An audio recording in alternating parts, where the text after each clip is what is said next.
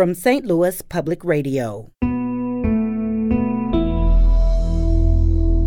This is St. Louis on the Air. I'm Jeremy Goodwin.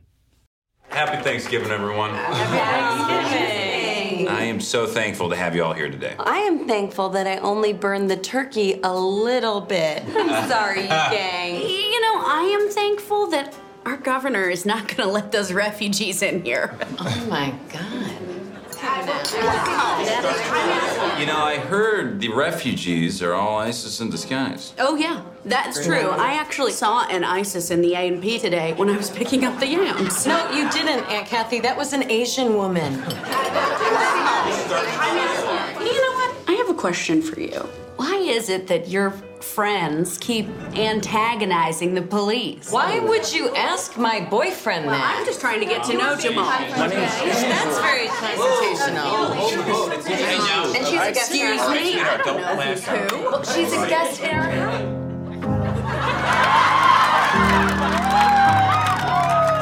Hello,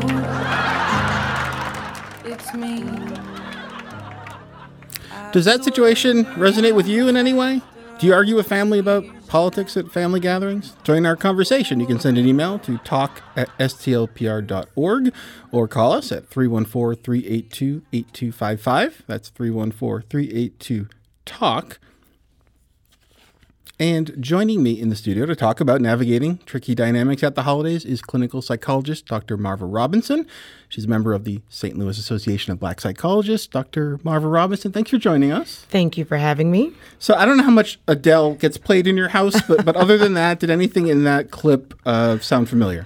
Yeah, actually, I had a director once that played that clip before the holidays to kind of just break the tension before a meeting. But it's very typical. I think it's a pretty funny sketch and just goes to show what families may be tackling around the table this week. Yeah, and the thing about that sketch, it's kind of a slow-moving car crash, right? It's like the people around the table know what's coming, but there's a sense you just can't avoid it. Right. And their idea was to get some laughs, but is there anything in the way people are interacting there that we might actually learn something from? Well, you know, sometimes when we're in the conversations, we aren't aware of how our questions or responses may land. So to kind of see a sketch where, you know, you may have felt a bit awkward just listening to it may make you a little bit think a second time about some questions or things you may say at the table. Is angst around the holidays something that many patients bring to you? Yes, it is actually. Not just angst around the dinner table conversations, but also in what to do. I have a lot of people that become a little bit worried about how soon they should start cooking, how much they have to cook, how many people they're preparing for. And so we have very open conversations around what are the holidays supposed to be about for you? What is joy for you? What is peace for you? And if cooking for a week in advance and cleaning dishes for 5 hours isn't something that's joyful for you, then we may want to reconsider what that looks like. Well, Katie tweets her plan to avoid family conflict. She tweets, "Don't go and enjoy your day doing something that pleases you." That's Katie's plan. She also says, "It is awesome and peaceful. I see no reason to be around people on a special day that I choose not to interact with on any normal day." So some people know they might have a fraught relationship with a family member, but view a time like Thanksgiving as a time to try to come together. Is a big holiday like this a good space for fence mending?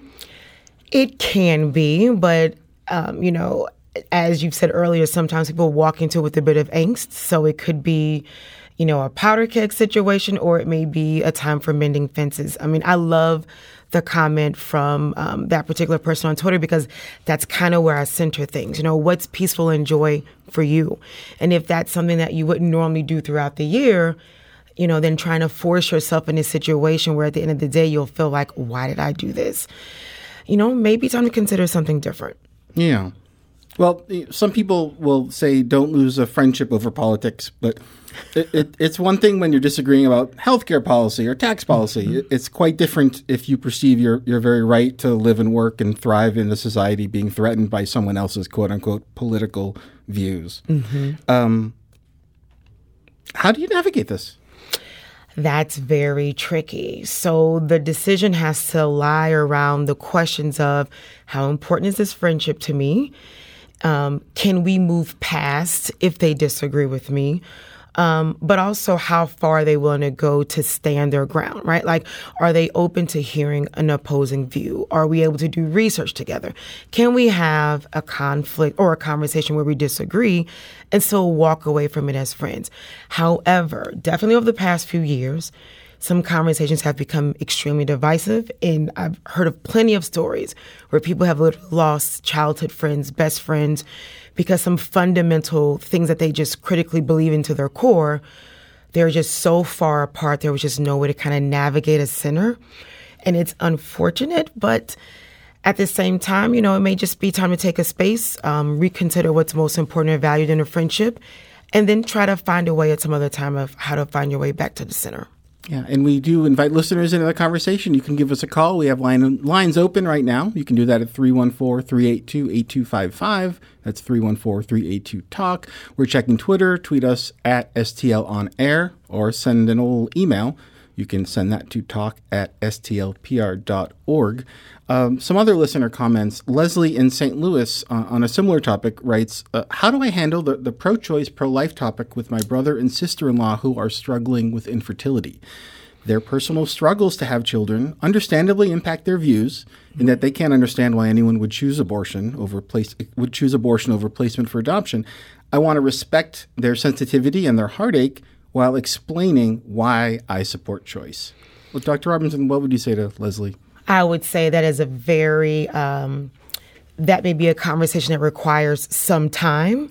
And so if it's something that may seem sensitive at the outset, I would try to navigate away from having that conversation. What could be having dinner together and laughter could turn into tears.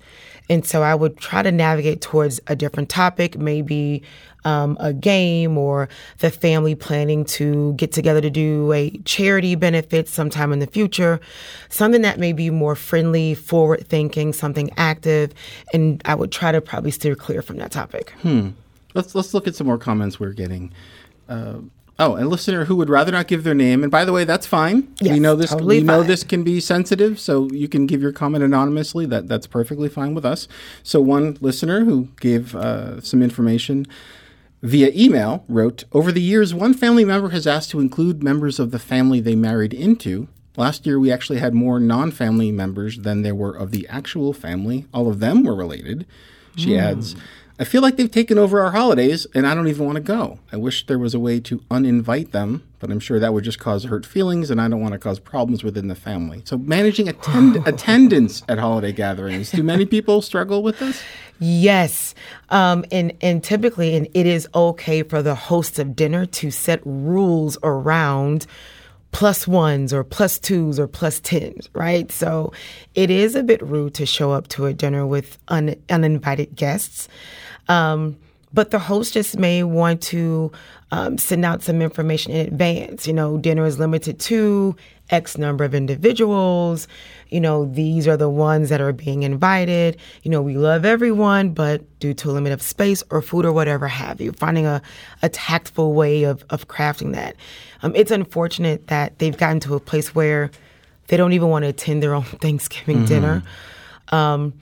I would probably suggest having a conversation with someone from the other family and seeing if they can kind of find a middle ground. Maybe the other family, it may be time for them to host their own dinner, and then everyone can get together later on that evening as kind of like a after dinner hangout.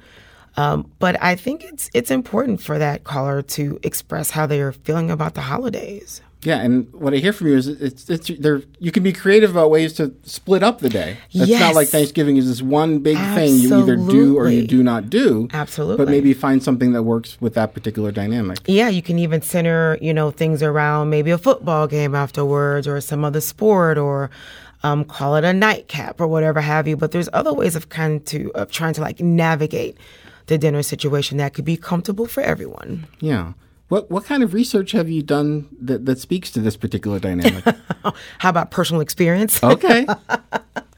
No, it's about what's comfortable for you, and not necessarily giving up your boundaries, but you don't want to have them so stringent that you push everyone away. But you do want to try to find a compromise and being as creative as possible. Mm-hmm. How have you solved some of these problems in your life? Well, for myself, I tend to border on the what's peaceful and joyful for you. So for me, the after cleaning process can be tedious. So that's when I will opt out for. So it may not look like cooking 5 and 10 dishes, 3 or 4 days ahead. It may be ordering out a favorite meal, picking great movies, and just enjoying the time with my son. Yeah. And right now, we are talking about the U.S. holiday Thanksgiving. I do want to mention that many people view the day as a time to honor Indigenous people and culture. Absolutely. And a day of mourning for the many Native people who were enslaved and murdered by white colonists from Europe. Yes. It also bears remembering that many of our neighbors will not be fortunate enough to enjoy a nice warm feast on Thursday. So you can visit stlpr.show for some links to organizations that help people find food and shelter. But that idea of taking the day and making it what works for you sounds like an important piece of this. Absolutely. And also trying to find a way of giving back, whether if it's you volunteer to drop off turkeys or meals to a shelter, or your family focus on a project or adopting a family for the Christmas holidays. That way you kind of center the conversation about what you're really thankful for and how you can give back. We need to take a quick break right now, but we will be back shortly to continue this conversation. I'm Jeremy Goodwin. This is St. Louis on the Air on St. Louis Public Radio.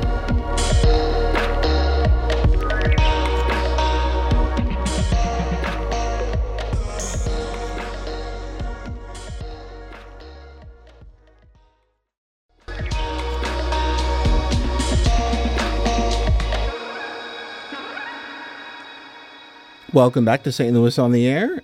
Mike in St. Louis called in with this advice for approaching heated conversations among family members.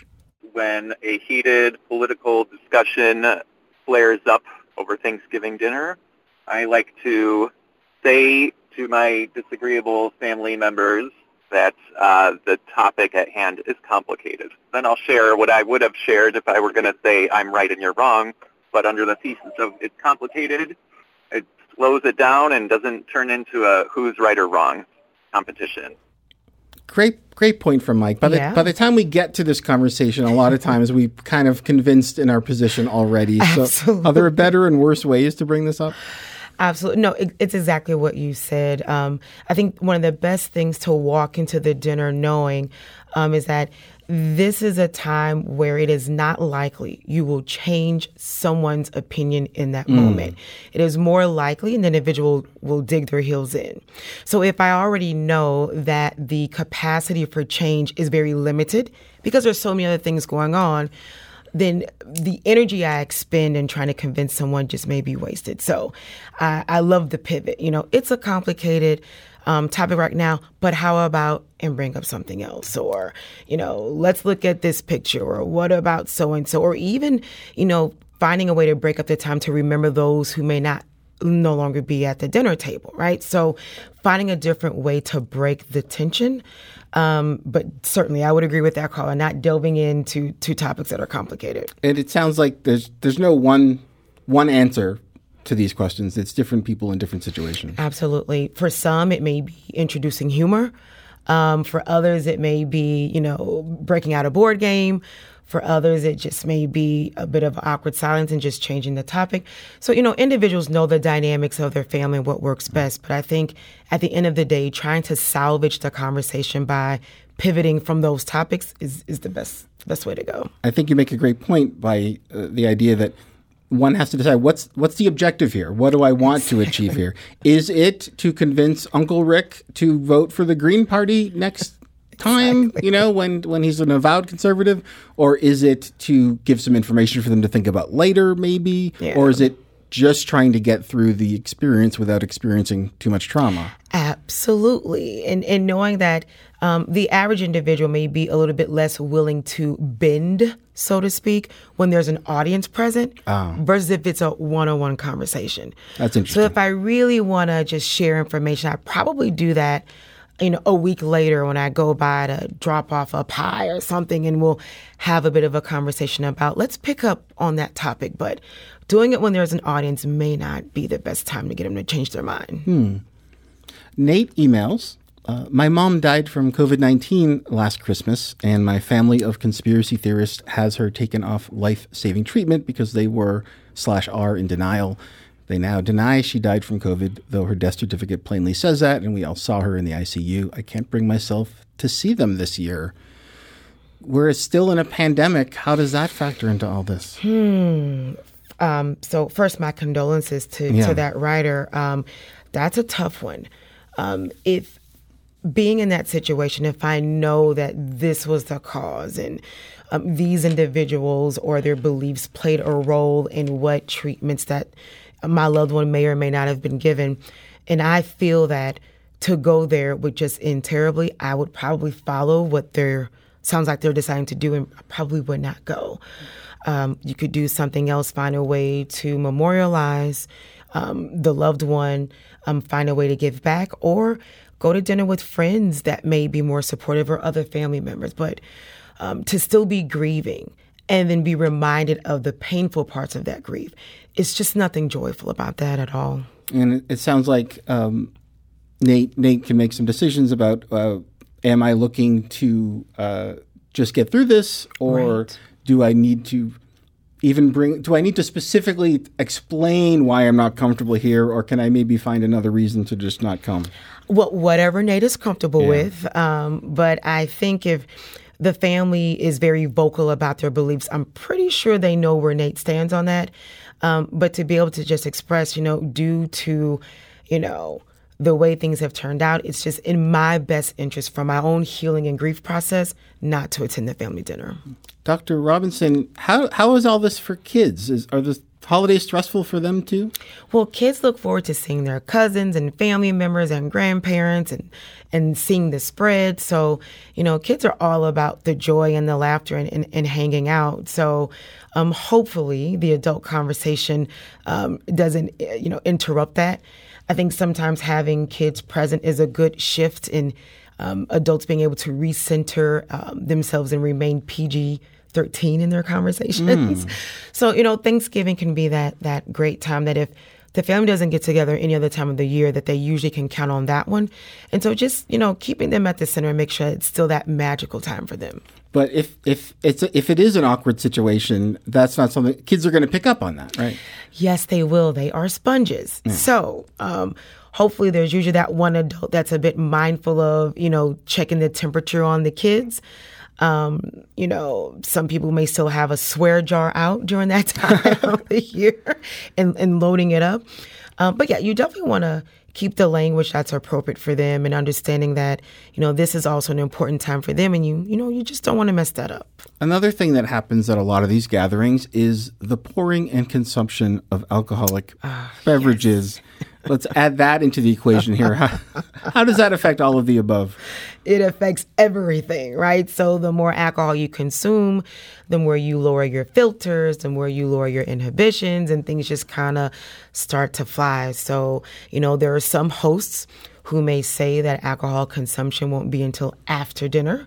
And the kids are dismissed and they're playing somewhere else. Or you may have someone who may be mindful of how much is being poured. So those are all good tactics. And there's some families that don't serve alcohol at all for that very reason. And that's totally understandable, because if it's already a tense situation, one person may think, a glass of wine will make me feel less anxious. You don't know how much the next person is consuming. And so it can turn left very quickly. And maybe if there's a situation where you anticipate one of your guests might pose a problem, where you don't have to intervene and say, hello, Kate, we're not going to serve you until 4 p.m. You could maybe structure the day around, we're not going to drink during the appetizer. We're going to save it until dinner and just sort of space it out a bit. Absolutely. Yeah. Absolutely. Yeah. Delaying it until a certain time. Love that.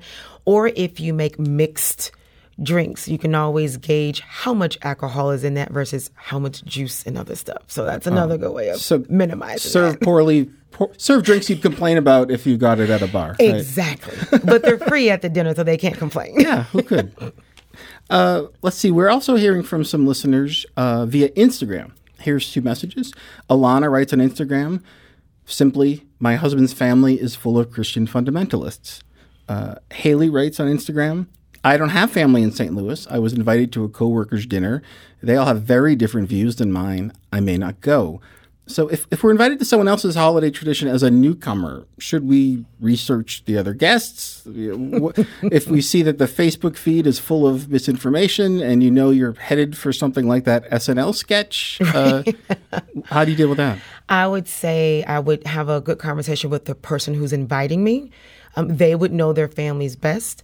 I would say be open with that friend about what some of your concerns are. And it could be off base or they could be very much on target. But I think having that conversation with the friend that's inviting you would be a good starter. But if you feel in advance that it is just not going to work, a polite decline always helps. And again, you can join this conversation like Alana and like Haley. You can give us a call, 314-382-8255. That is 382-TALK. The emails are coming in, talk@stlpr.org. Tweet STL on air, whatever you're most comfortable with. Dr. Robinson, have you turned down invitations for reasons like this? I have. I'm very big on boundaries. And so something, around the holidays, I'm just not, into compromising boundaries. So I have had invitations extended, and I know there may be individuals at the table that I am not comfortable with being around for personal reasons. So I will politely decline. I'll offer to send a dish or find another way if they're, collecting diapers, say for Crisis Nursery or something. I'll send that, but I will just politely decline. And we find places to sort of chuckle at some of these situations, but this is serious stuff. Oh, absolutely. Right? I mean, if the so-called awkward conversation we're talking about isn't, grandma accidentally texted the wrong emoji, right. It could be a racist comment, and there's a human impulse to avoid conflict. Yes. I speak to you today as a white man, and many leaders in the anti-racism movement say the white people need to be challenging themselves on racist statements wherever they come up to show that that's not a comfortable place, that's not welcome. Do we do that at Thanksgiving too?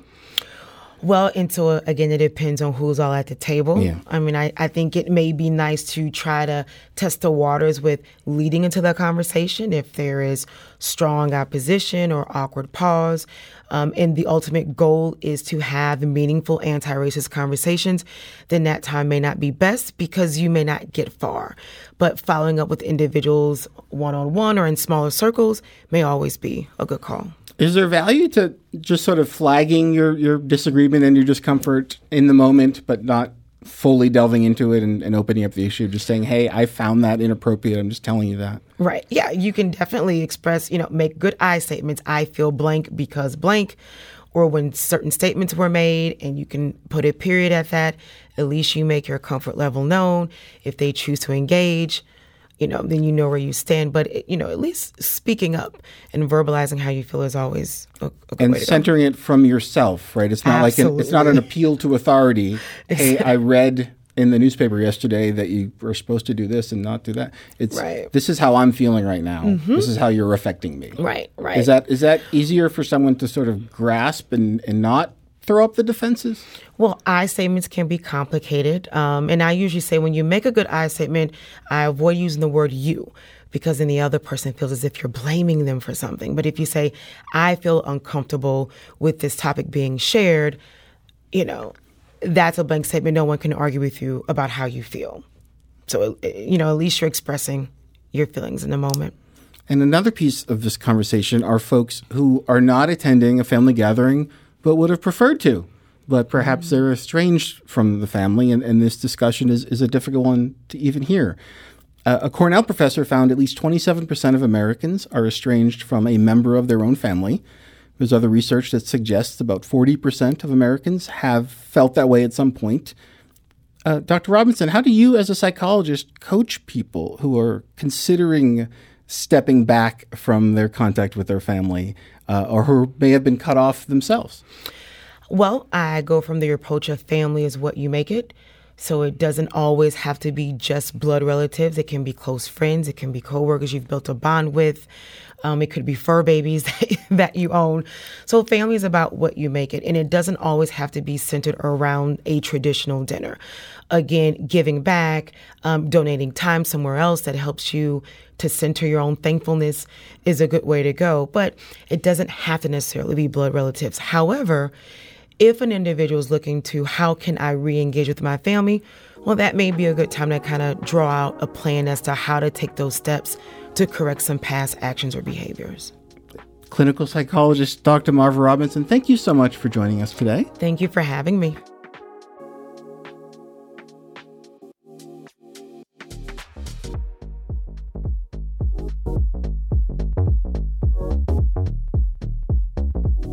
Today's episode was produced by Emily Woodbury with audio engineering and podcast design by Aaron Dorr.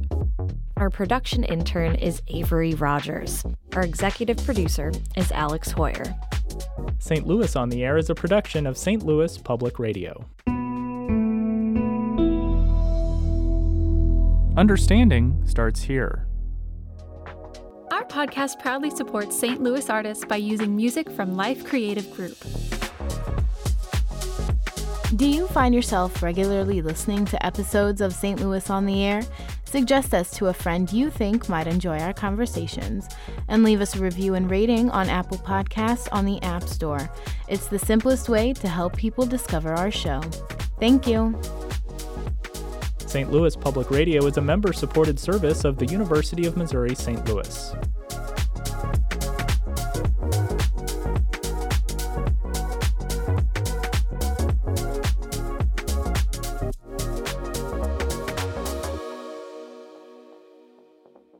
Support comes from the Missouri Forest Products Association, providing more than 41,000 jobs in the production of wood pallets, railroad ties, white oak barrels, hardwood floors, and more. Details at choosewood.com.